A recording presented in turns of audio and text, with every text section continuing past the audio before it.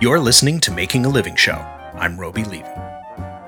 Hi, I'm Chuck Allen. I make leather goods and pottery for a living. Chuck Allen is a former U.S. Marine and video producer who left the sleepy town of Washington, D.C. for the bustling metropolis of Winnipeg, Manitoba. Now he's the owner of Earth and Hide, where he makes leather goods and pottery. Normally, these are two very different disciplines, but Chuck combines them to create his uniquely useful pieces. Here's my chat with Chuck Allen. Who are you and what do you make for a living? I'm Chuck Allen. Started Earth and Hide. I do high quality leather goods and other craft work with a timeless, rugged simplicity. All right, so how'd you get started doing this? So I've always been a bit of an artsy type. All through high school, I took art classes and that kind of thing. And my first degree was in graphic design, and just kind of taking that artsy thing and trying to make it practical. I ended up joining the U.S. Marines after college as a combat cameraman, and served in Iraq after September 11th, and I did 4 years as a combat cameraman and got out. Did video work for the federal government until I moved to Canada. I just up and moved my whole life and figured I would go into the production industry here. But, that's the kind of business. It's such a cool job that I think a lot of people would do it for next to nothing. So it's very competitive, and it's hard to break in unless you have the established contacts. So coming in, from near Washington, D.C. to Winnipeg, Manitoba, it was hard to just break into the industry. So I ended up taking a job in the construction business, which I had never done any construction work in my entire life. So I'm like 36 years old at the time, starting a brand new industry, the bottom of the barrel. I went from making like $84,000 US a year, as a video producer, to $12 Canadian an hour with a family of 5, because I needed to make the move. Why did you make the move? What was going on there, and what brought you up to Winnipeg?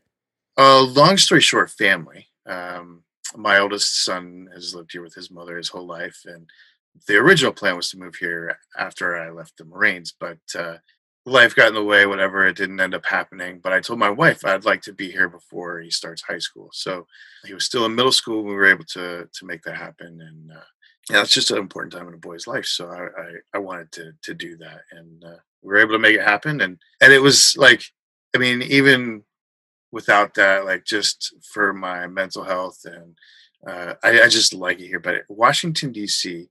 is it's a very hard region to live.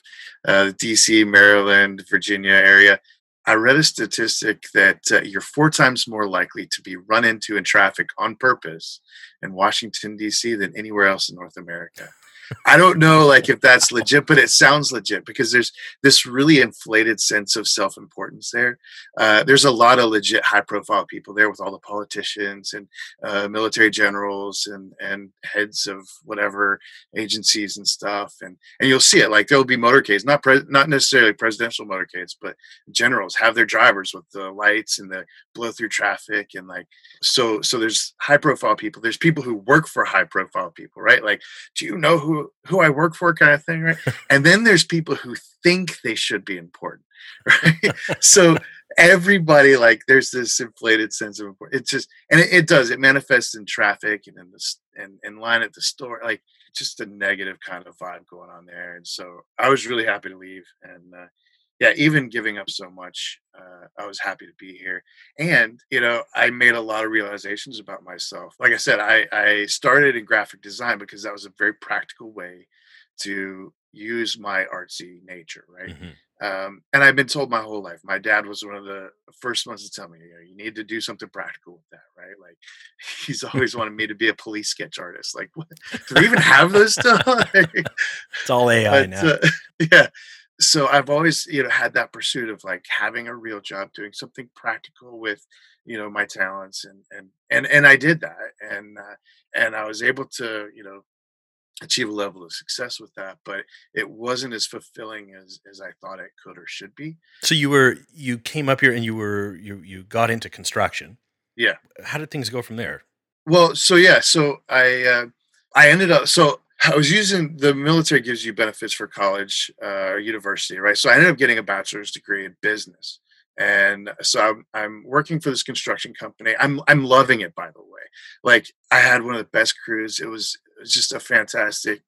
You're working outside. I could put in my mind that I was helping a buddy on his cottage or something every day. Like I was just around my friends, telling jokes, smoking cigarettes, hanging out. Like it was it was hard work. Don't get me wrong, but you stop at the end of the day. You're like, man, I did something. I feel good Yeah, because you I've been can look at active. what you've I look, yeah, accomplished.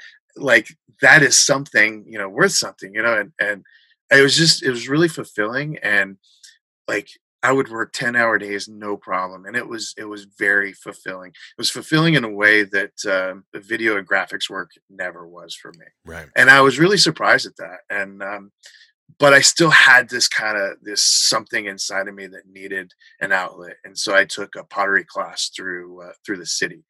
And so I took the first one because when I in those high school classes I always took the part like that was my favorite unit in art class, and so I told myself I'm going to revisit this as an adult. And so at 36 whatever years old I'm like, okay, I'm an adult, I should probably do this, I'm going to do this, right? So yeah, it started with pottery class, took one and I took to it instantly, took the next one, and just because like I didn't need the teacher at that point. I just wanted access to the wheel and the kiln and stuff like that. And so finally, after the second one, a buddy of mine was like, "Hey, I've always wanted to get some pottery equipment too. I've dabbled and enjoy it." So we split the cost of a wheel and a kiln, and we keep it at his place. And so that was what 4 years ago by now, something like that. And we're still sharing it, and it's actually firing tonight, actually. But so that's actually the earth component of Earth and Hide.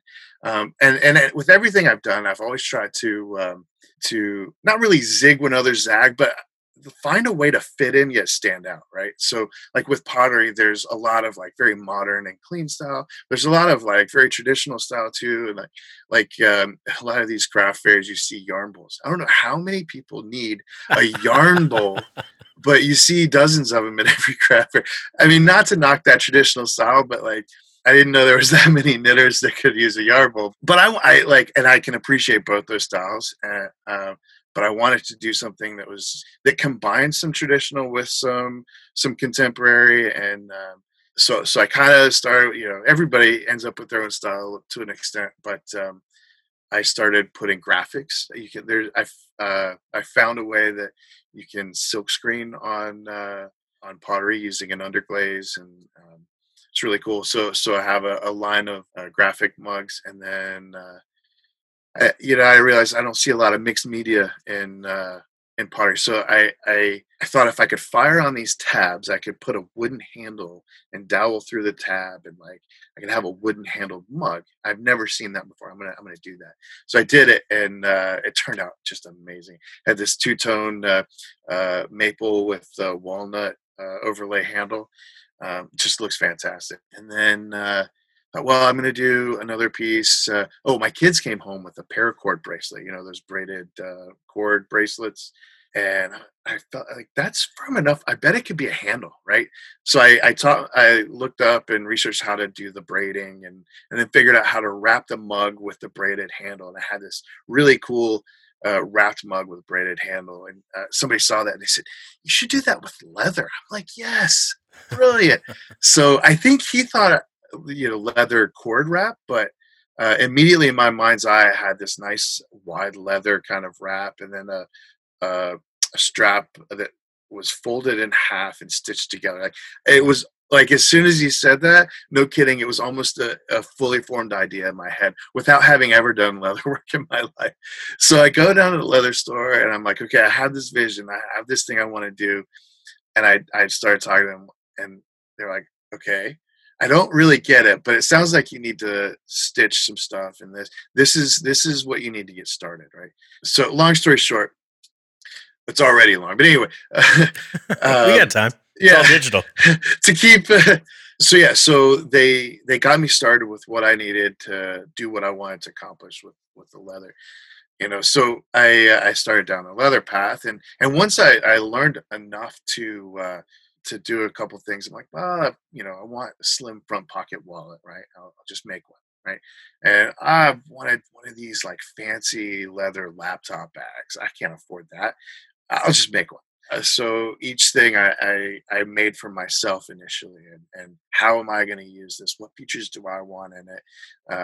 And that's the good thing about being a maker, right? You can make it how you want. You can make it with the best quality materials you can find, right? And that's the way I've almost always approached everything that I make.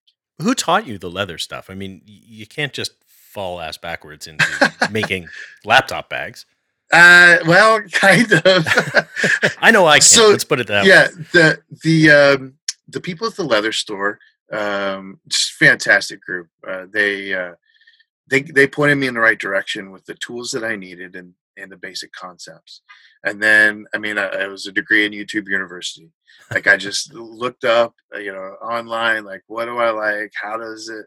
And reverse engineering kind of patterns and designs and Well, and there's the practical side of your design background, and then right, your construction side, and exactly. yeah, and even the pottery side. Yeah, so much of that is intertwined.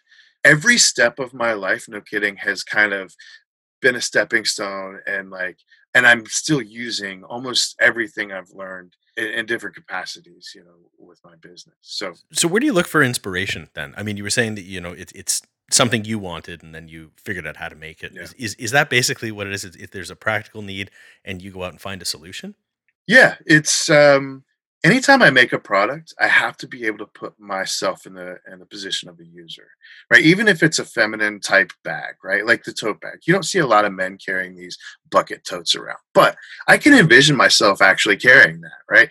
So my keys, my wallet, my phone, pens and pencils, it would all like go right to the bottom, right? So that thing needs pockets, right? So I figured out a way to rivet pockets or use the rivets for the handles to attach a pocket inside so you don't see it from the outside. It's kind of a hidden feature. And then behind the exterior pocket it's an 8x8 square on the front of my bag. It's as much a feature as it is a functional pocket, right? But behind that there's a 5x7 pocket that's stitched on the inside, right? So, and that has your cell phone and pens and pencil slot, right? So how do I build those functions in while retaining the simplicity that I want for the exterior, right? And yeah, so that's the thing. It's gotta like my wallet has to be accessible, cell phone, pens and pencils, keys, whatever, and it's all right there in the pockets. I've been joking lately. I at the markets, I'll be showing off these bags or whatever, and I'll say, I found the way to a woman's heart is through pockets, right? And they're like, yes, they realize it has pockets and they're all in. I just love it. But that just came from me being able to like put myself in the shoes of the user, right? You ever run out of ideas? Like, do you ever hit a block and you just go, "Damn, I don't even know what I'm going to make." I mean, because you've got a functional product, and because you're looking at pottery, you're looking at bags. There's a certain functional nature to it, but there's art behind what you're making. And I'm just kind of curious, do you ever run into that empty canvas, that empty page kind of issue? Well, no. Um, Oh, there's that's good. We covered always that. yeah, yeah. No, that's it. No, I have more ideas than I have time for, or resources for. So really, what it comes down to, like, I have my production pieces, I have my exclusive pieces, right? I have those things that I want to keep in stock, and that be like having made the design, right, and then just the challenge of the production pieces becoming more efficient, like that kind of feeds the creativity of like that challenge, solving a problem, right? And like when I lay out a hide, right, I have to look at that hide like I'm looking at a canvas, and like there's a blemish here, or I know this is the strongest area of the hide, or there's kind of something here, or I want to incorporate specific, like there's a cattle brand here that I want to like specifically incorporate, right? I look at the hide as the canvas, or like when I'm at the potter's wheel, every piece. It used to be how like I would say, oh yeah, the clay speaks to me, right? And it was just because I wasn't a good enough potter to control the clay, right? It was like, okay, well this time it's doing this, so I'm just gonna make it that, right? But you'll find that the best, and I actually call myself a craftsman rather than an artist. So the best craftsmen are able to control their medium to be consistent, right? And that's part of being a professional. But then retaining the art of it is still important to me. And I don't know if you've seen my side project, so to speak, the Chuck Wagon. No, I haven't. I have. What is that? Oh, it's a trailer that I'm converting into a mini. You've heard of a tiny home. Well, this is going to be a tiny store. This past Christmas, I did what I call my world tour. It was my first time selling out of province, and I jumped off the deep end and did markets in Vancouver and Calgary, Saskatoon, back here in Winnipeg for a week, and then in Toronto for One of a Kind. And I drove the whole way. I rented a cargo van and had a buddy with me the whole time. And That's a great road trip. yeah, oh man, it was incredible.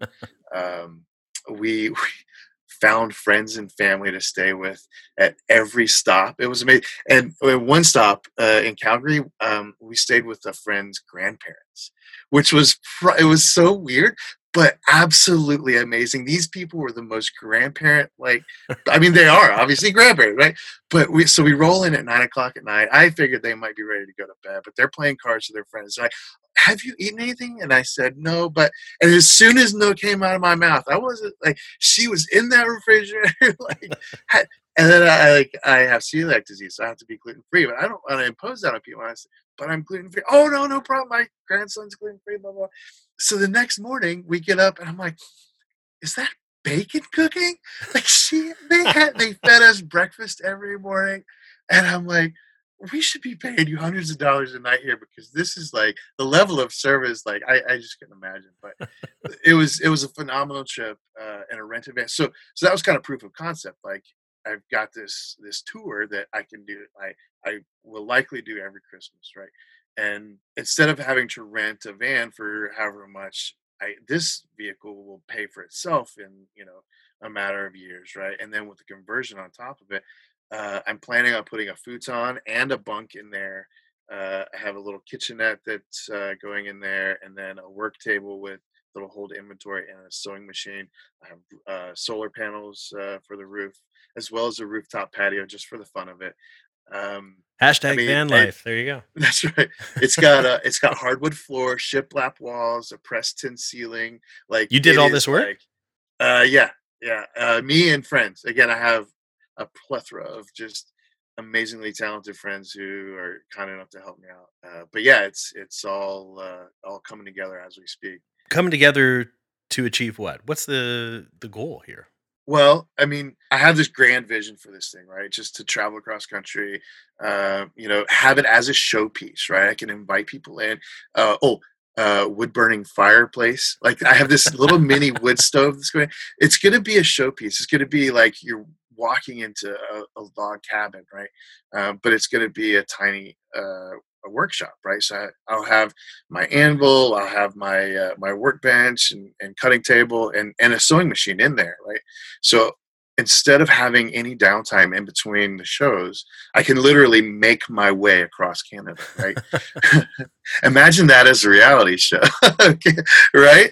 And it's just like, it'll be a showpiece. Like, it'll have my big logo on the side. It'll be like, I'll be able to sleep in there instead of having to pay for a hotel room at every city.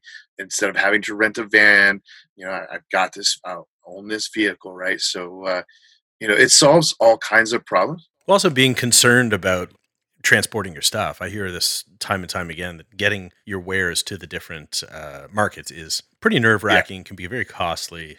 You really got to trust who's moving yourself, especially if you're not traveling with it, and even if you are, I guess. Yeah. If you're I mean, there is a risk too. Like, if you've got to get there in 3 days and you have a flat tire or something goes wrong or whatever, like, that you can't fix in a matter of hours, like, then you're hooped. So you still have to give yourself plenty of time. And just get CAA.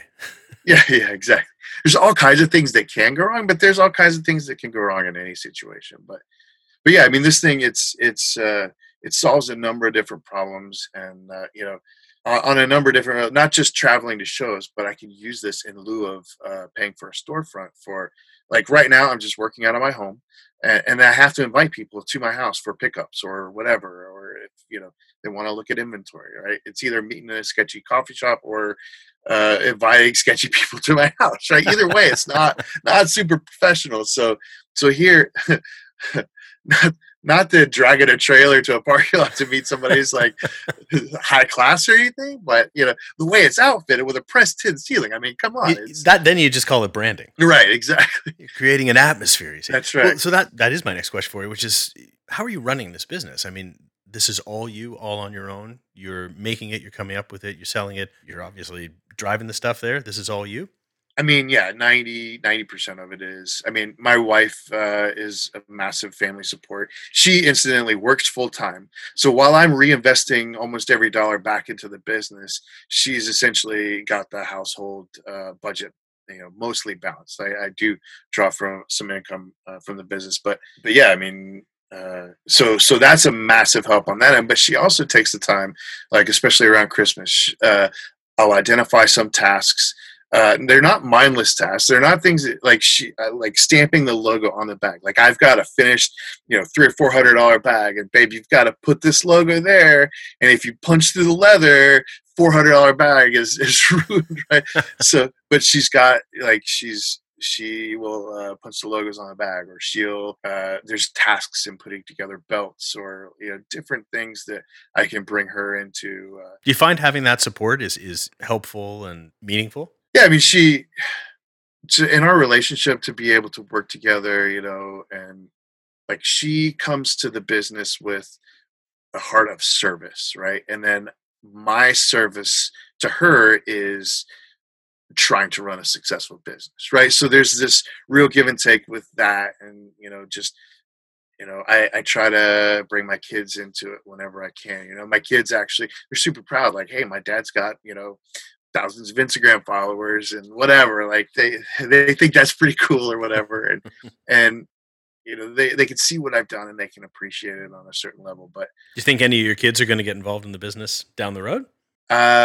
so my oldest two have very little interest in anything artsy or like making like I do. My youngest son likes it quite a bit. He likes being involved. But my daughter, she is my little artist. She loves making. She loves doing. She loves the creativity, and she's always right there if she can do anything. So What's sort of the biggest challenge you run into, and what's difficult about this?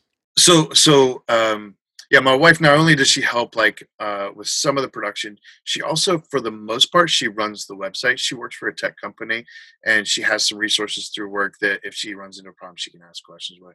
And we also do some trade for some back end like programming stuff. um, with some of her coworkers. We'll trade some leather goods or whatever, and so yeah, she does the website, and I have hired a bookkeeper finally to get me on track. So I do have help with a certain amount of it, but as far as, yeah, being obviously the face of the company, doing 99% of the actual production work, 100% of the designs, like that's all me. And then yeah, all day every day at almost at all the markets, it's me.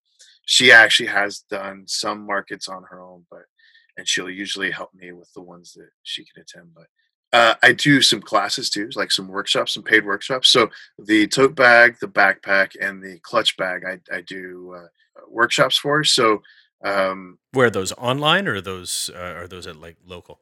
they're local, yeah, they're in person. So the tote bag, for example, that's probably the most popular product of mine. It's the most popular class, and so it's a 2 evening class. Say it's on a Tuesday, it'll be on consecutive Tuesdays, 3 hours per Tuesday, and then they go home in between with some stitching homework, hand stitching homework. So people love the class, and like I love what I do, and I want to bring that to other people, right?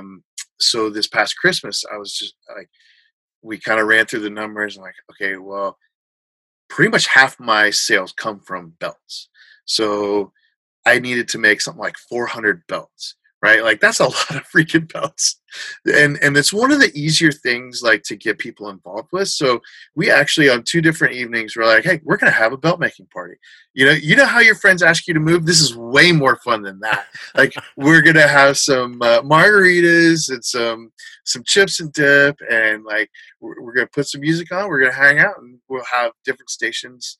We're all just gonna hang out and make belts, and so yeah, we had about 5 people over each night, and I just It must hung have had out a around the ball. table. Yeah, I love it, and I have kind of an open invitation to any of my acquaintances. Like, if you want to come, just hang out and do some leather work. Like, I'm not going to charge you for a class, but I'm also not going to let you keep what we make. Okay, so You're part so of the process now. that's right, that's right, and I've had people call, take me up on it, and we talk about life. We talk about everything, and going back even further, like to why I got into this.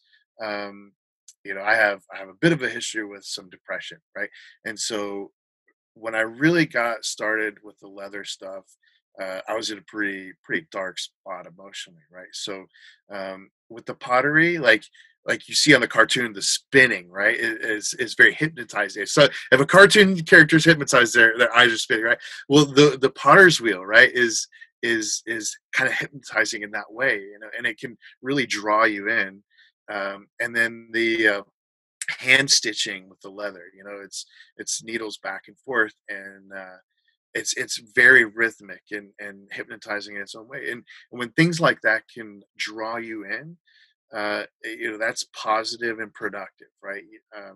And it can draw you away from things, the negativity that can be chasing, right? So that's ultimately why I do this or started doing this, and why I pretty much have to continue doing this, right? And then really why I started selling it. If I continued to do it and didn't sell it, I'd just be covered in leather goods. And I wouldn't have the money to, like, I'd go broke, trying to pay for all the, Yeah, the craft 400 belts supplies, right? on and no Yeah, money. yeah. So so I have to continue, but at the same time, I want to bring that kind of therapeutic benefit to other people. And so one of the things that I always want to be about is hope and positive mental health. The hope that it brought me in a dark time. I want to bring that hope to other people and just be that light of positivity for other people if I can. So it sounds like you've got some pretty full days. I mean, it sounds like dusk till dawn. You are Yeah. making leather. How does a day look for you? I mean, how do you find time for it all? Well, in no way am I in danger of being overworked. Okay, like I do like. There's no way I have time for all my ideas, but I don't pursue all my ideas, right? I definitely kind of compartmentalize it. My wife, when we on a normal day, she'll go to work before um, before the kids have to go to school, right? And so the youngest, like I have to stay at home or be available to get the kids off to school, right? And then typically, be home for the kids to be home. But yeah, I mean, otherwise, I can kind of just hide downstairs, and I have a running list of like projects that are on my table that are in various stages of completion or whatever. And that, okay, well, these are wood sided toolboxes that I have. They've been over here for a while. I need to get to them, or I haven't. These are in my queue of orders that I need to get out by the end of the week, right? And so that I can just diligently kind of sit and do what I need to do to kind of work through the task list. I mean, and I'm usually done around dinner time, and I can come upstairs if I want to be, continue to be productive. I can have something to hand stitch while I'm upstairs with the family. But it's really important to me that I maintain a balance, right? Like there will be seasons around the Christmas season. It was this past year from Halloween till like December, like 8th or 9th or something like that. I was on the road, like I was gone. I was every day I was pushing, and I mean, it was a grind, right? I didn't have that day of rest that I try to maintain every week, right?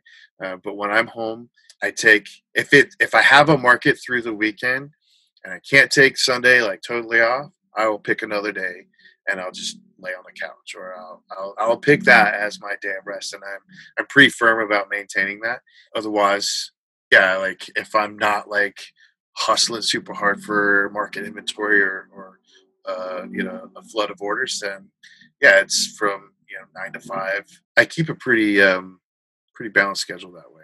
Let me ask you, at the end of a day, the kids come home and you're finished off, you come upstairs. Do you look back and do you feel the same sense of accomplishment as you felt on the construction site? Does it fill you with that same type of pride? Yeah, it does. It does because um, you know I can physically look at the bags or whatever pieces that I've created, and I can like stack them up, or here's this goes into the inventory box or whatever.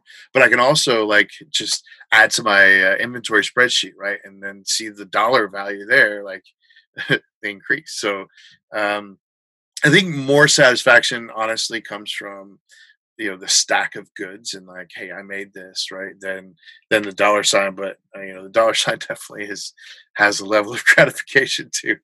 What advice would you give to somebody who was going to get into the leather game, the ceramics game? I've been asked that a lot recently, and two things is to find the meaning in your work. The meaning in my work is that positive mental health and the hope that I got from it. And for me, that translates into serving the customer and producing a quality piece. The second piece is to tell the story, right? So you have a meaning and you tell a story. Every piece that I have, I give it a name of somebody important in my life, like the Luella tote. Okay, Luella is my mother.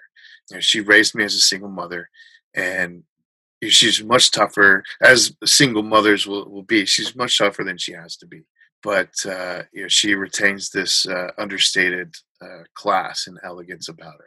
If you saw her, you would know, right? Like she's got this understated class and elegance. But yeah, surprisingly strong. So this tote bag has those as its main characteristics, right? The construction is one single piece of leather around the bottom, right? So there's no seam to fail. You could carry bricks in that thing and it wouldn't fail. The handles are held together by rivets, hand bashed copper rivets. So after setting those rivets, it's almost as good as if those handles were welded on. Like, no kidding. It's a mechanical fit that you can't pull apart. So it's way stronger than it would ever have to be, right? But it also has this understated elegance to it. You're not going to carry it to a black tie affair or anything, but it's got that just simple, just elegance. You can carry it almost anywhere else, right? So being able to tell that story. I mean, that maybe that's a romanticized view of a simple tote bag, but to me, it has meaning, right? Because the people in my life, it give me meaning, and I want to convey that meaning to others, and the story conveys the meaning, right? So the meaning in the story, especially for artisans, craftspeople, people in the handmade game, like that's a big part of it. So where can people find out more about you? Yeah, so you can obviously go to my website, earthandhide.com. Instagram and Facebook is at earthandhide. Pretty much everything Earth and Hide. Nice. Well, thanks so much for being on the show and sharing how you make a living. Yeah, my pleasure. Thanks for having me. Subscribe to Making a Living Show at Apple Podcasts, Google Podcasts, Spotify, Stitcher, and pretty much anywhere else you get your podcasts. Follow along at Instagram, Facebook, Twitter, and YouTube. And if you like what you hear, please share the show with someone you know. Making a Living Show is produced by Next Exit Media and hosted by me, Roby Levy. Thanks for listening.